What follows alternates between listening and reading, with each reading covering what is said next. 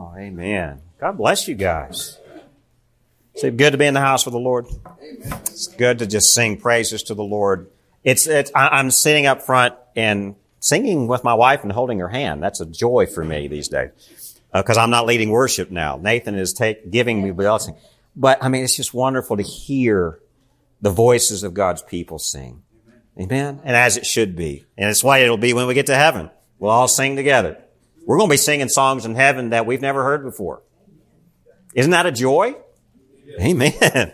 Amen. Well, welcome to Sovereign Grace. We have a full house today, and we even have some new faces here as well.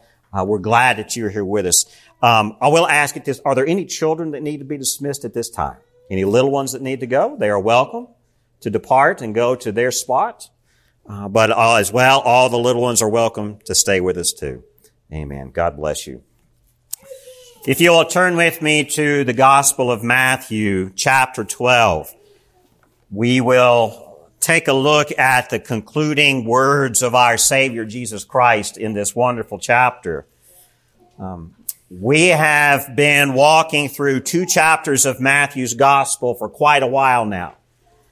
We looked at the first verses of chapter 11 on the second Sunday of August. And here it is, mid-November, and we're coming to the end of chapter 12. And Matthew has shown us who Jesus is with 2 basic views here. In chapter 11, we saw that Jesus is the one to come. That was prophesied of old.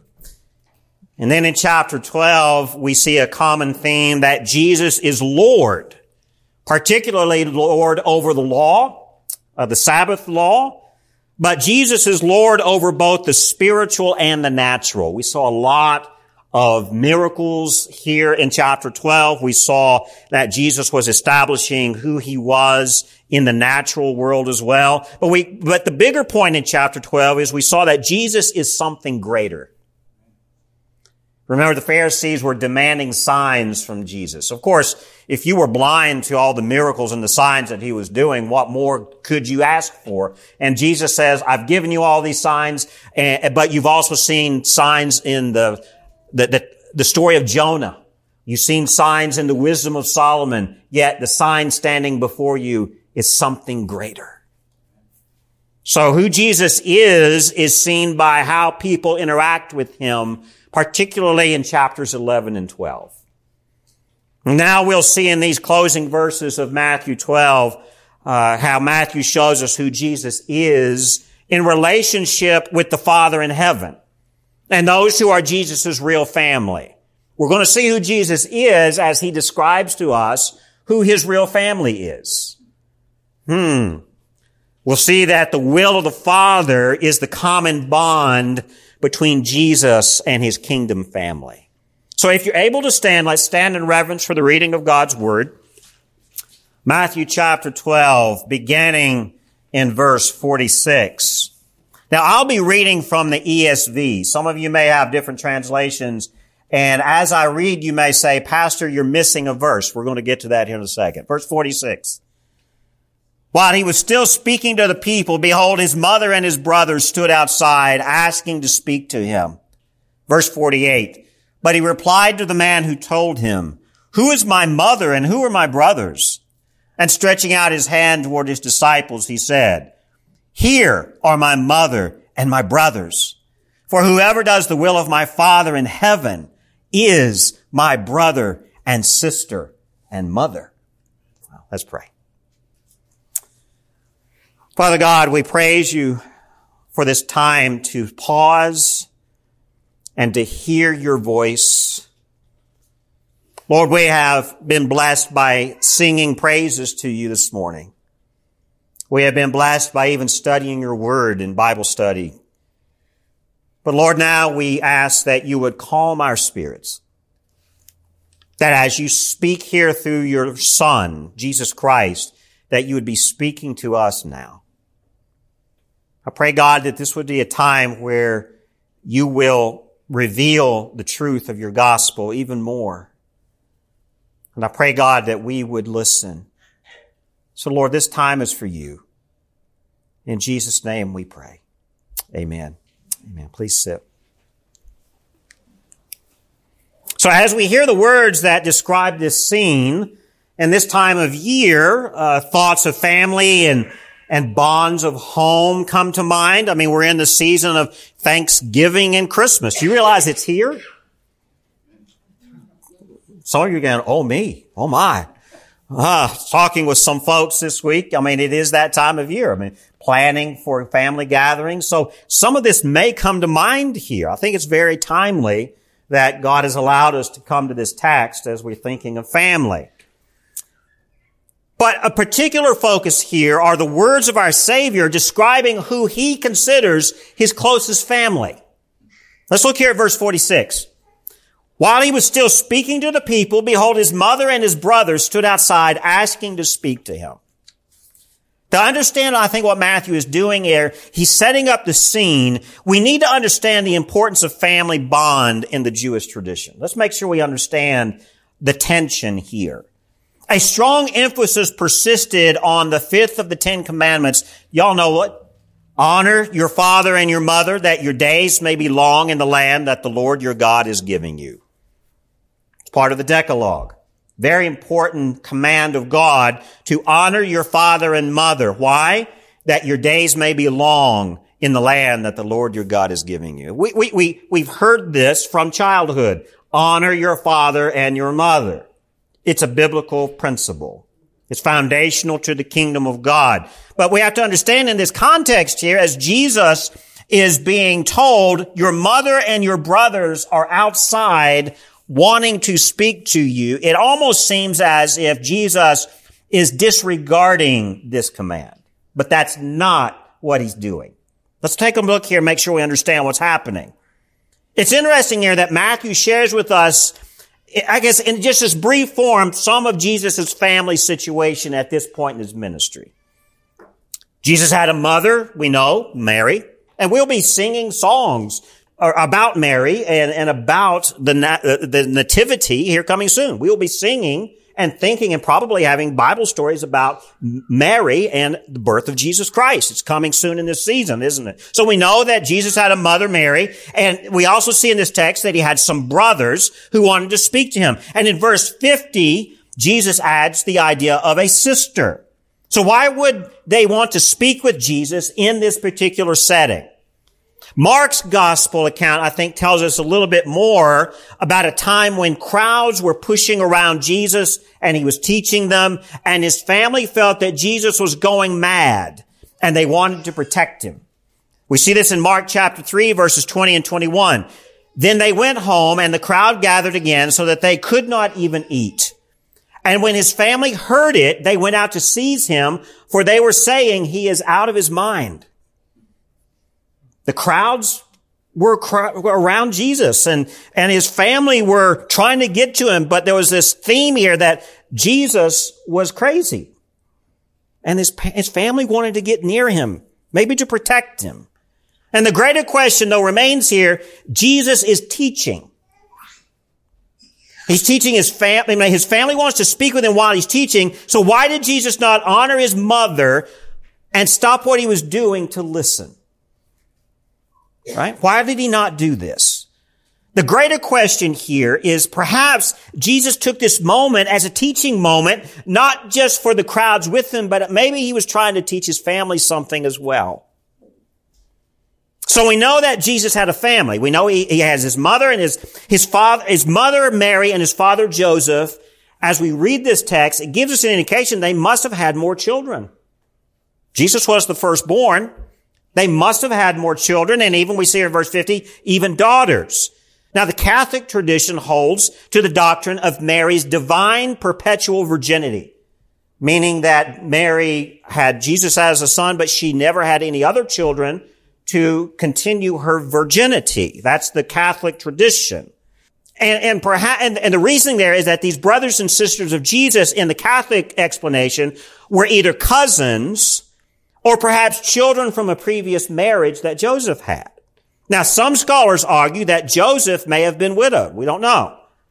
But there's no historical and there's no biblical evidence for any of these claims. These claims are only attempts to justify the logic of a perpetual virginity in the Mother Mary. That's where these historical thinkings about why does Jesus have more brothers and sisters, right? There's no biblical evidence that these were cousins or that they were children from a previous marriage with Joseph. There's no biblical evidence here. So we can't really take that as truth.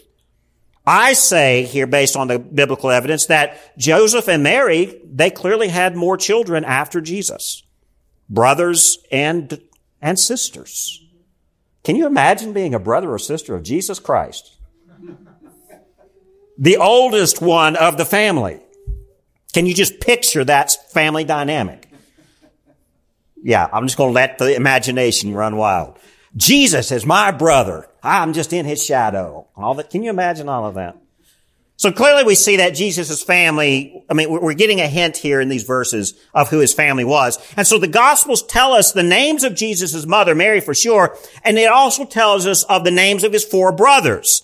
In Mark chapter 6 verse 3 and in Matthew 13:55, if you're taking notes, we see the names of his brothers, James and Joseph and Simon and Judas. Those were the names of his brothers. So we know that he had family. We don't have the names of his sisters, but other biblical accounts mention the sisters.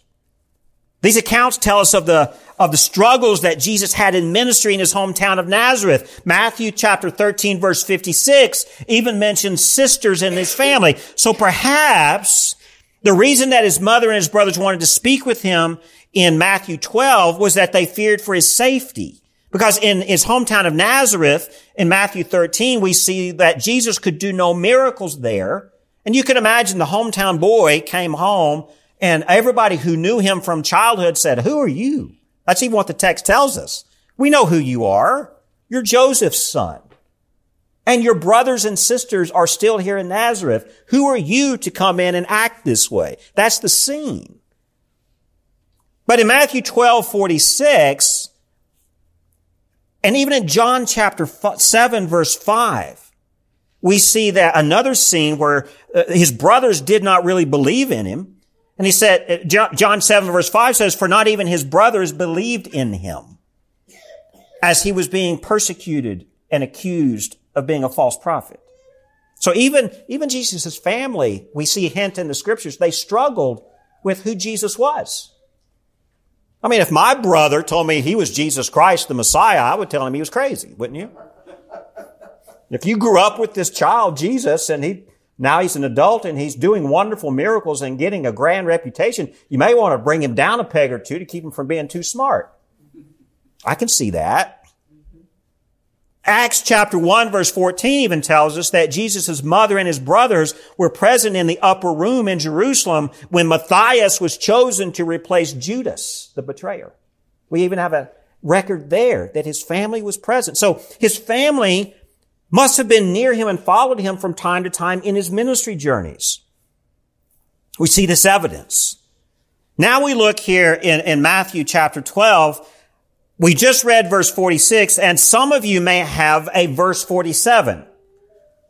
Is anybody here missing a verse 47 in your text? Do you pay attention to that? Okay. As we read this verse, the ESV that I have skips from verse 46 to verse 48. Other translations include a verse 47 that says, "Someone told him, 'Your mother and your brothers are standing outside asking to speak to you.'" And then in verse 48, "But he replied to the man who told him, 'Who is my mother and who are my brothers?'" Now, I don't know if my mama showed up for a visit and she said, I was too busy to see her, and somebody brought me word, "Your mother's outside," and I said, "Well, who's my mother?" Can you imagine what I would be facing when I got home? So we have to ask ourselves, what is Jesus doing here? It's an odd question for sure. I think this is a rhetorical response. It's not a response of disrespect. It's a rhetorical method of teaching. It's a teaching moment here is what it is. He's trying to teach a profound truth about the kingdom of heaven here. In other words, Jesus sees a profound moment of learning. Homeschool families, you ever see those from time to time? They do happen every now and then when you're struggling to teach your children. There are those moments of brilliance that you don't expect that the Lord gives you. That you say, hey, I can use this moment to teach a point. This is what Jesus is doing. So what we have to understand here is verse 49 and 50 tells us exactly what he's saying. So as he says, who is my mother and who are my brothers? Verse 49. And stretching out his hand toward his disciples, he said, here are my mother and my brothers. He's teaching a greater point here. Initially, we can see in Jesus' words that his disciples are his family. Has anyone ever felt that your church family is more close to you and more your family than your real family?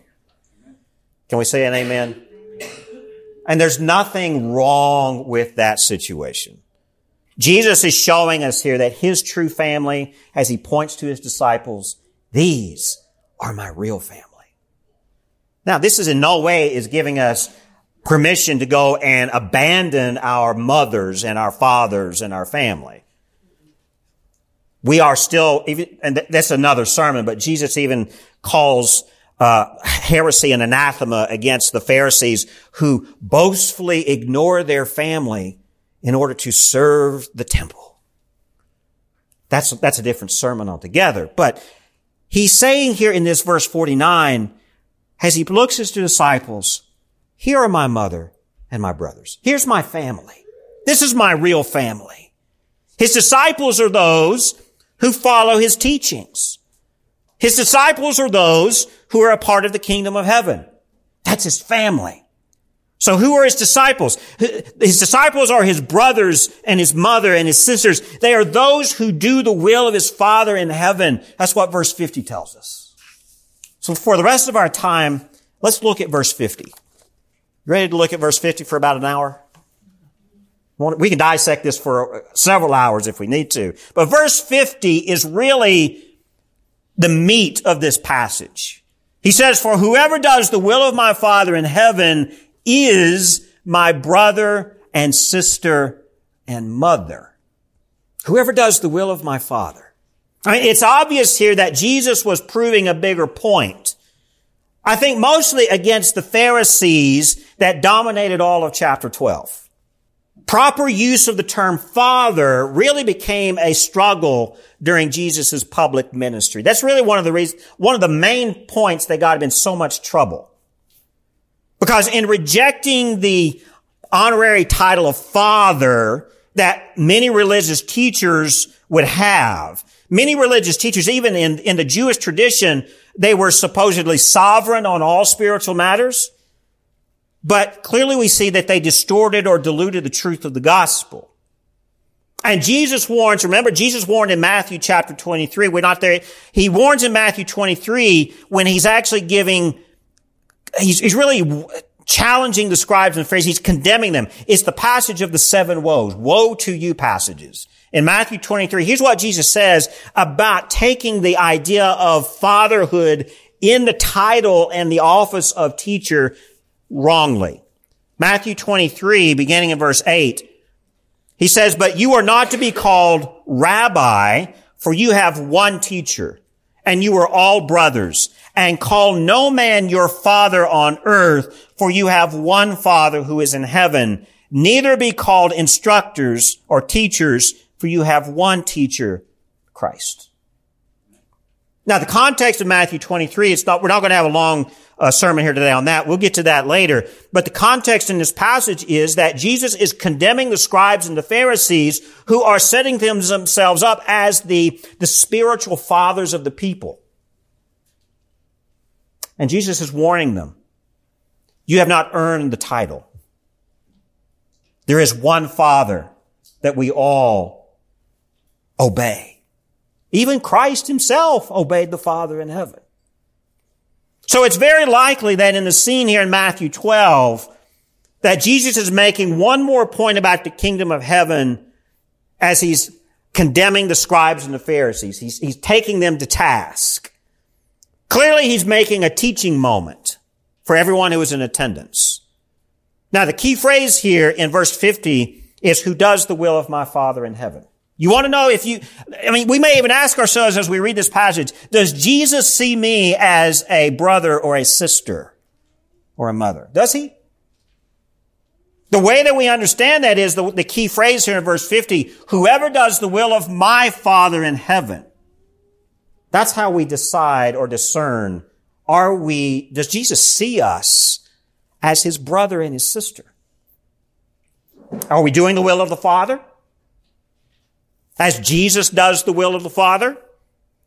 That's what we have to discern here. Now, in a creative sense, God is Father over all that is created.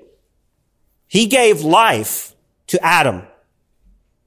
He formed Eve. He is the Father in that sense, in the fact that he is the Father of all that is created. Yet, in a spiritual sense, God is only Father of his elect. He's only Father of his chosen. He's only Father over those who do his will in the spiritual sense. The Apostle Paul makes this point when he's at Mars Hill, the Areopagus, in Acts chapter 17, when he cites the common idea of all people as God's offspring. If you look in Acts chapter, we're not going to look there today, but if you're taking notes, look at that encounter between Paul and the Sophists and the Stoics. There was this common idea in pagan culture that all humanity is God's offspring. The idea can be found in at least two ancient texts. One is from the Stoic philosopher Cleanthes, and there's an ancient work called the Hymn to Zeus. The hymn to Zeus in the Greek culture refers to all humanity as God's offspring. Another source is from the Greek poet Aratus in his poem, The Phenomena. And that's probably what is being cited in Acts chapter 17, where Paul clarifies who are the true offspring of the Father in heaven. Paul uses that moment. He uses the Greek pagan idea of all people being God's offspring to teach the truth that not all people are God's people. The fatherhood and the sovereign lordship of God was well established in the Jewish tradition apart from the pagan tradition. Malachi chapter 1 verse 6 actually speaks about God as Father and Lord. Even in the common liturgy of the Hebrew synagogue, there was a common phrase used, our Father, our King, in the common worship in the synagogue. So the Jewish tradition saw God's paternity, the Father of his people. But the New Testament also repeats this term of Father. Every time we see the Greek word theos, the Father's will is sovereign. That's the common theme we see here, not just in the New Testament, but also in the Old Testament traditions about who God the Father is. He's Father. He's sovereign. He's Lord over all. The larger point here that Jesus seems to be making in verse 50 is that God's paternity, his fatherhood, it reflects more than our human perception of what human fatherhood is. Matter of fact, God's fatherhood is transcendent in many important ways. There's a familial point here in verses 49 and 50 that Jesus sees his disciples as fellow siblings. As we all submit to God's paternal lordship, Jesus and his disciples also submit to God's paternal lordship. Jesus sees God as Father. And whoever sees Christ as Lord, Jesus is saying, just as I see the Father in heaven as Father, so do you. So you see the common fatherhood between Jesus and his followers? They have a common divine Father in heaven. That makes a family. Is that part of what defines a family? A common Father? Yeah. We all share this. Jesus is saying this. This doesn't mean that Jesus is the Son of God. Yet he is God's Son by close relationship where we are God's children. We see God as Father through adoption. Even though you can argue on one hand that God is the Father of all humanity, but not everyone is in His family. Remember that Jesus often called the Pharisees broods of vipers, or literally children of the devil. Here, in speaking to the crowds, Jesus is making one more point to contrast who the children of the serpent were and who the children of God were. You see what he's saying here? The Hebrew idea of Elohim was this idea of Father, and it was unique against all of the Near Eastern pagan religions of the day. There's an idea of a God named El. You may have heard this in some of your studies, El. The Near Eastern pagan religions saw El as Father of all. But God revealed Himself to the Hebrew tradition as Elohim. El, Elohim. Two different words, two different ways of thinking. Elohim can literally be understood as Father of a chosen people. You see the contrast? God, even in His self-revelation, was making it very clear. The pagan idea of a God of all is much different than who I am revealing myself. I am God of a special people. So God revealed Himself to everyone as a special God of a special people. And so the Old Testament speaks of God as sovereign, as one who begets the nation of Israel. He is the one who begets a miraculous people. Very different. So Jesus, here in Matthew 12, verse 50, He's emphasizing an important point. He implies a divine begetting on the one who does the will of the Father in heaven. The Father in heaven, just as he began Israel, He beget Israel as a chosen people. Now the kingdom of heaven, as Jesus is establishing the kingdom, begets a more true family. A true family of God. You see that connection there?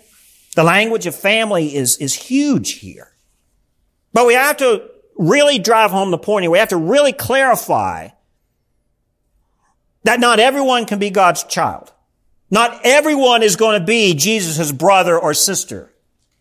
Not everyone will be that.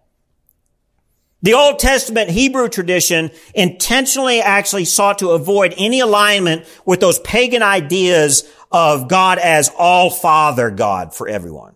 I mean, the Hebrew tradition really separates the idea that God is not the Father of all. He's the Father of a special people. And so Israel, the nation Israel, and the traditions there of the temple and the temple worship, they avoided the concept of God as a universal Father.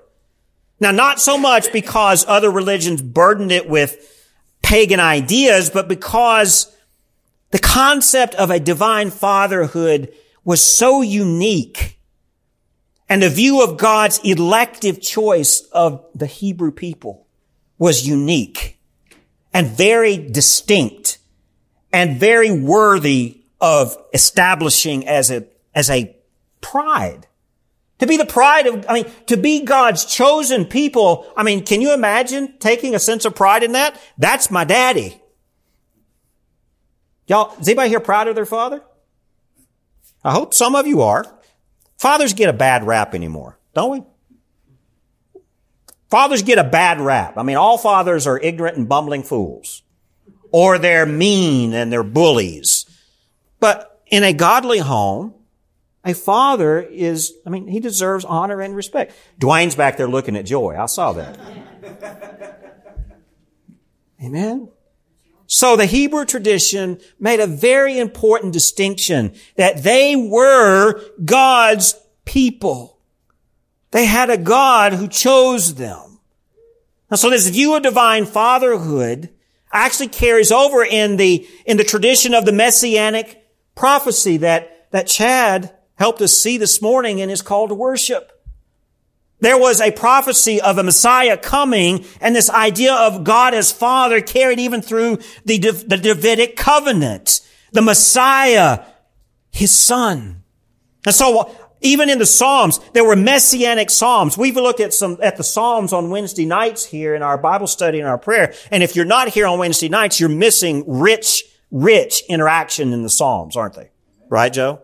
Right, Paul? Right? Right? We're delving into this. And when you read the Psalms, the idea here of David's covenant and David's throne is huge. And God sees David as kind of like his son. But it's like He adopted him. And He's adopting the Messiah. He's adopting us through the Messiah.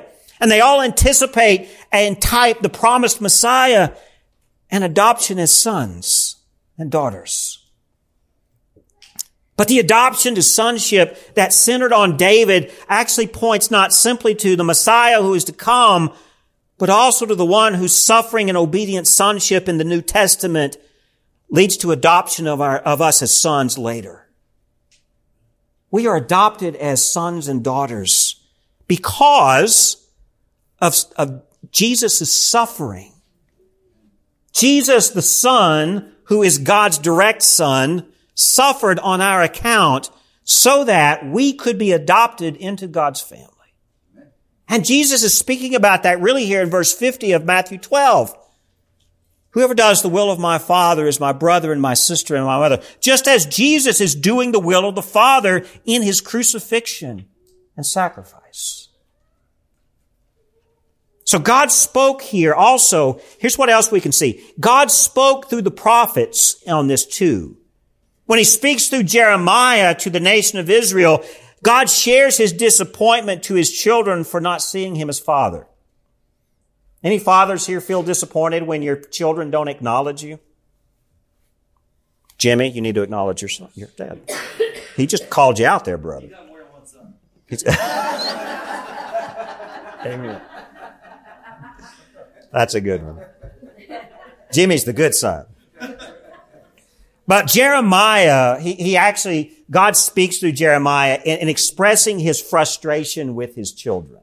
Jeremiah chapter 3 verses 19 and 20 says this, God speaking through Jeremiah, I said how I would set you among my sons and give you a pleasant land, a heritage most beautiful of all nations. And I thought you would call me my father and would not turn from following me. Surely as a treacherous wife leaves her husband, so have you been treacherous to me, O house of Israel, declares the Lord. God's frustration also goes further through the prophet Hosea. Hosea chapter 11, verses 1 and 2. God says this, when Israel was a child, I loved him, and out of Egypt I called my son.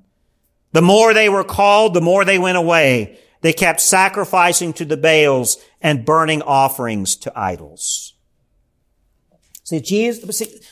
God was very frustrated with His people because He saw the nation of Israel kind of as His children. And He wanted them to see Him as their Father. Yet just as rebellious children often do, we ignore our Father. And God expressed that often through the prophets. That's why they were condemned. Not only were they rebellious in worship, they were rebellious in not seeing God as Father. So it's a common theme. So by the time of Jesus and the establishment of the kingdom of heaven, the Pharisees and the scribes, they had established an arrogance that they were the righteous children of God. Two ways, because they followed the Mosaic law, but they were also in Abraham's lineage. They were proud of that. But Jesus regularly shredded their false hypocrisy, while He also taught the compassionate, loving truth that all who do the will of God the Father are His children.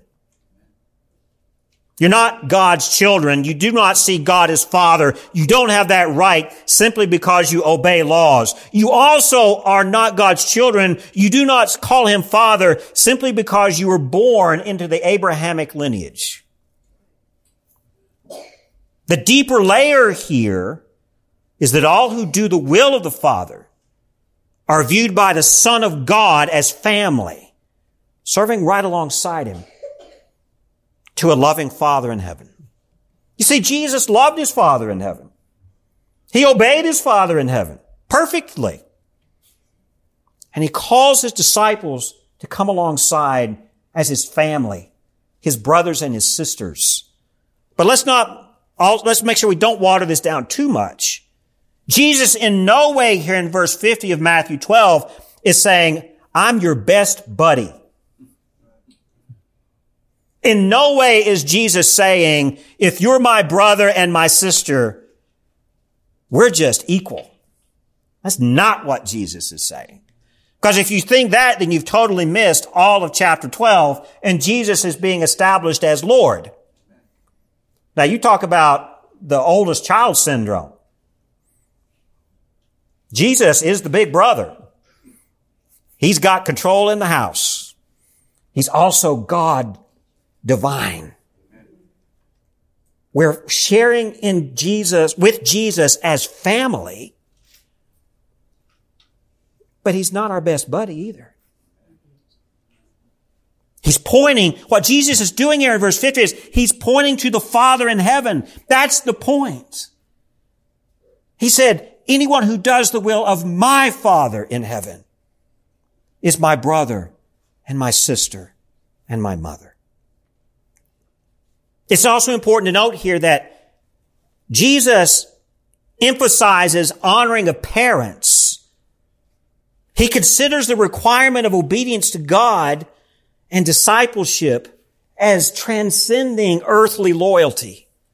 He goes beyond that. So for these Pharisaical scribes, a crisis is unfolding here in regard to fatherhood. Because anyone who confesses Jesus as Messiah, there's a provocation here.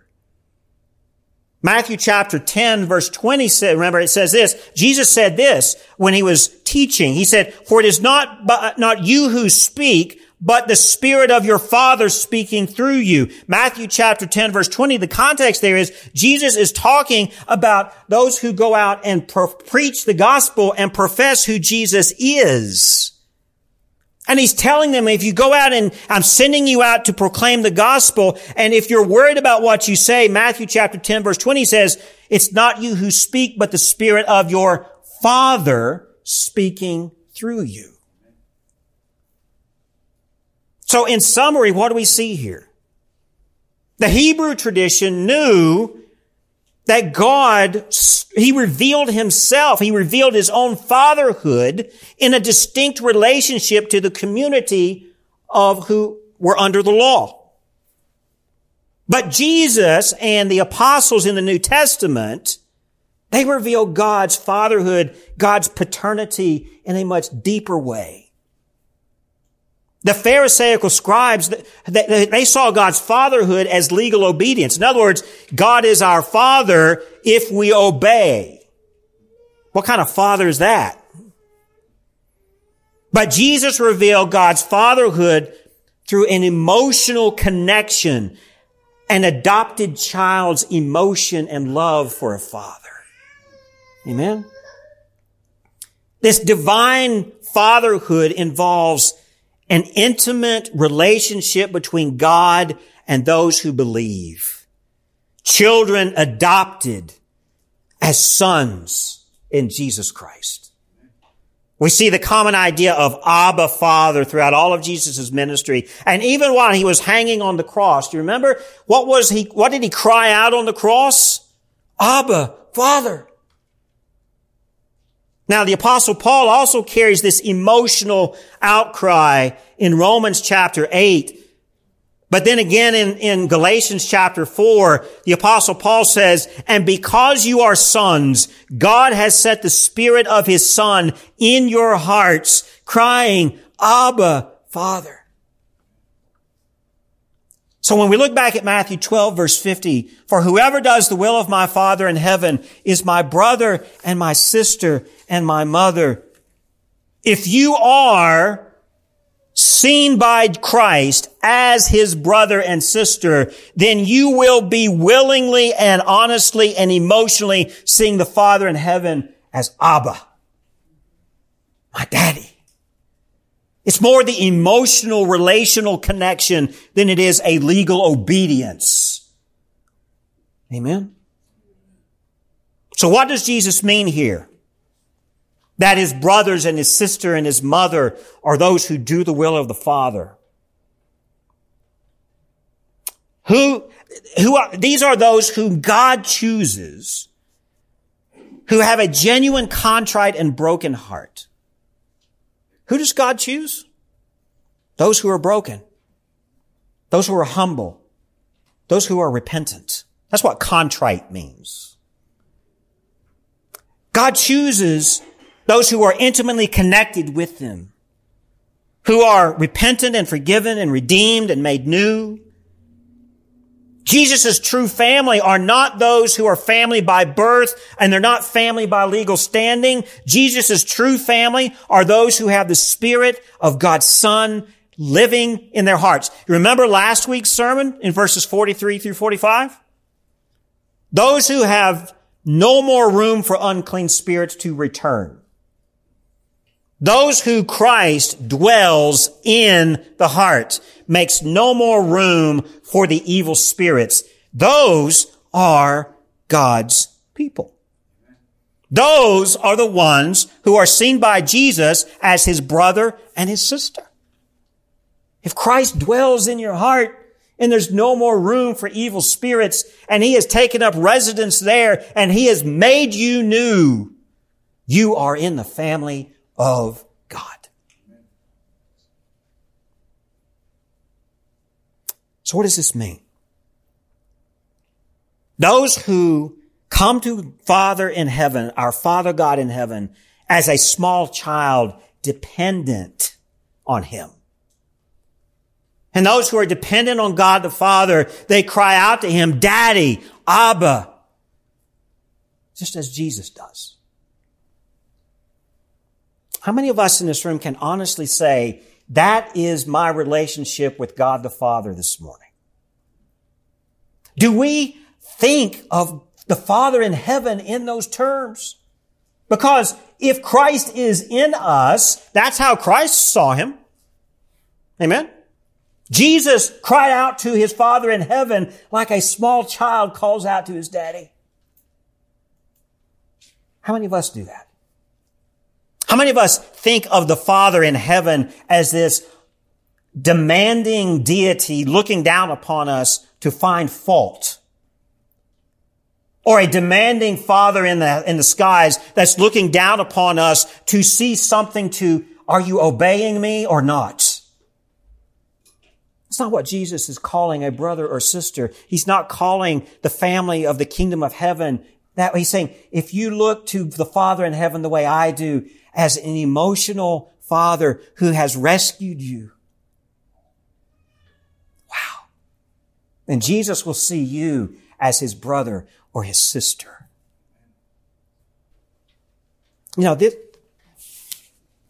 chapter 12 of Matthew's gospel it's been a rich exploration of understanding who Christ is. And I think these final verses here of the chapter really tie things up very neatly. Jesus is Lord. Let's not forget that.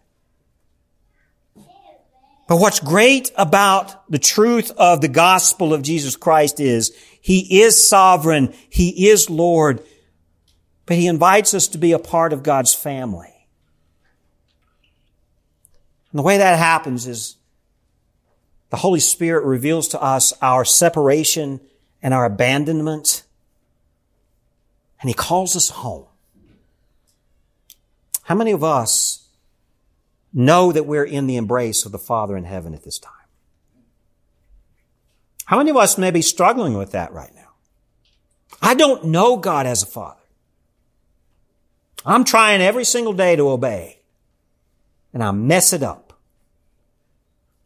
What we see here in Matthews 11 and 12 is that God the Father has sent his Son, Jesus Christ, to welcome us into the kingdom as repentant people. And as we are repentant and as we are broken and as we are humble, we are forgiven. We don't forgive ourselves. It'd be like going to your parents and saying, all right, Dad, I just crashed the car, but you've forgiven me, so let's just move on. What kind of a conversation would that be? I don't think that would go very far, would it? If you wreck the car, you don't go to Mama when you wreck the car. You have to go to Daddy when you wreck the car. And there's going to be some accountability. First of all, a loving father would say, are you okay? They would want to make sure that you're not broken and you're not bleeding, you're not dying. That's the first act of a loving father. After that, then there's going to be a reckoning. What were you doing? How fast were you driving? Were you looking at your phone? There has to be honesty there with the dad. What's that? Then you start to bleed. You see, so God the Father loves us, but He's going to hold us accountable too. So my invitation to you now, as Nathan is closing us with some song, I want us to close with prayer. I'm going to ask you to use this closing moment as opportunity to do some reflection in your own heart, to ask the Father in heaven to reveal to you where you are. Does Jesus see you as a brother or a sister? Are you truly in the family of God, or are you on the outside and you've blinded yourself thinking, I'm part of the family, but really you're not? Let's pray. Father God, we thank you for your word. And dear God, your Son, Jesus Christ, He loves us. Because, Father, you love us. And your Son, Jesus, has died for us. And He's made a way for us to be forgiven and to come into your family, this kingdom that you're establishing. Lord, we thank you for that grace. And this morning, Father, as we meditate on these final verses of Matthew 12, Lord, I pray that your Spirit would cause in every one of us listening to meditate on our views, our thoughts, even more importantly, our true relationship with you, Father. Are you really our Father? Are we really your children? That's not something that we decide. That is your gift. That is your grace. And so God, I pray that your Spirit would pour out upon us as we close in song, and that you would draw us into your arms. Those who are listening who know you as Father, may they see you in a more intimate way. But Lord, those who do not know you as Father, who are deceived, Lord, I pray your Spirit would show them. Show them that they're not your children.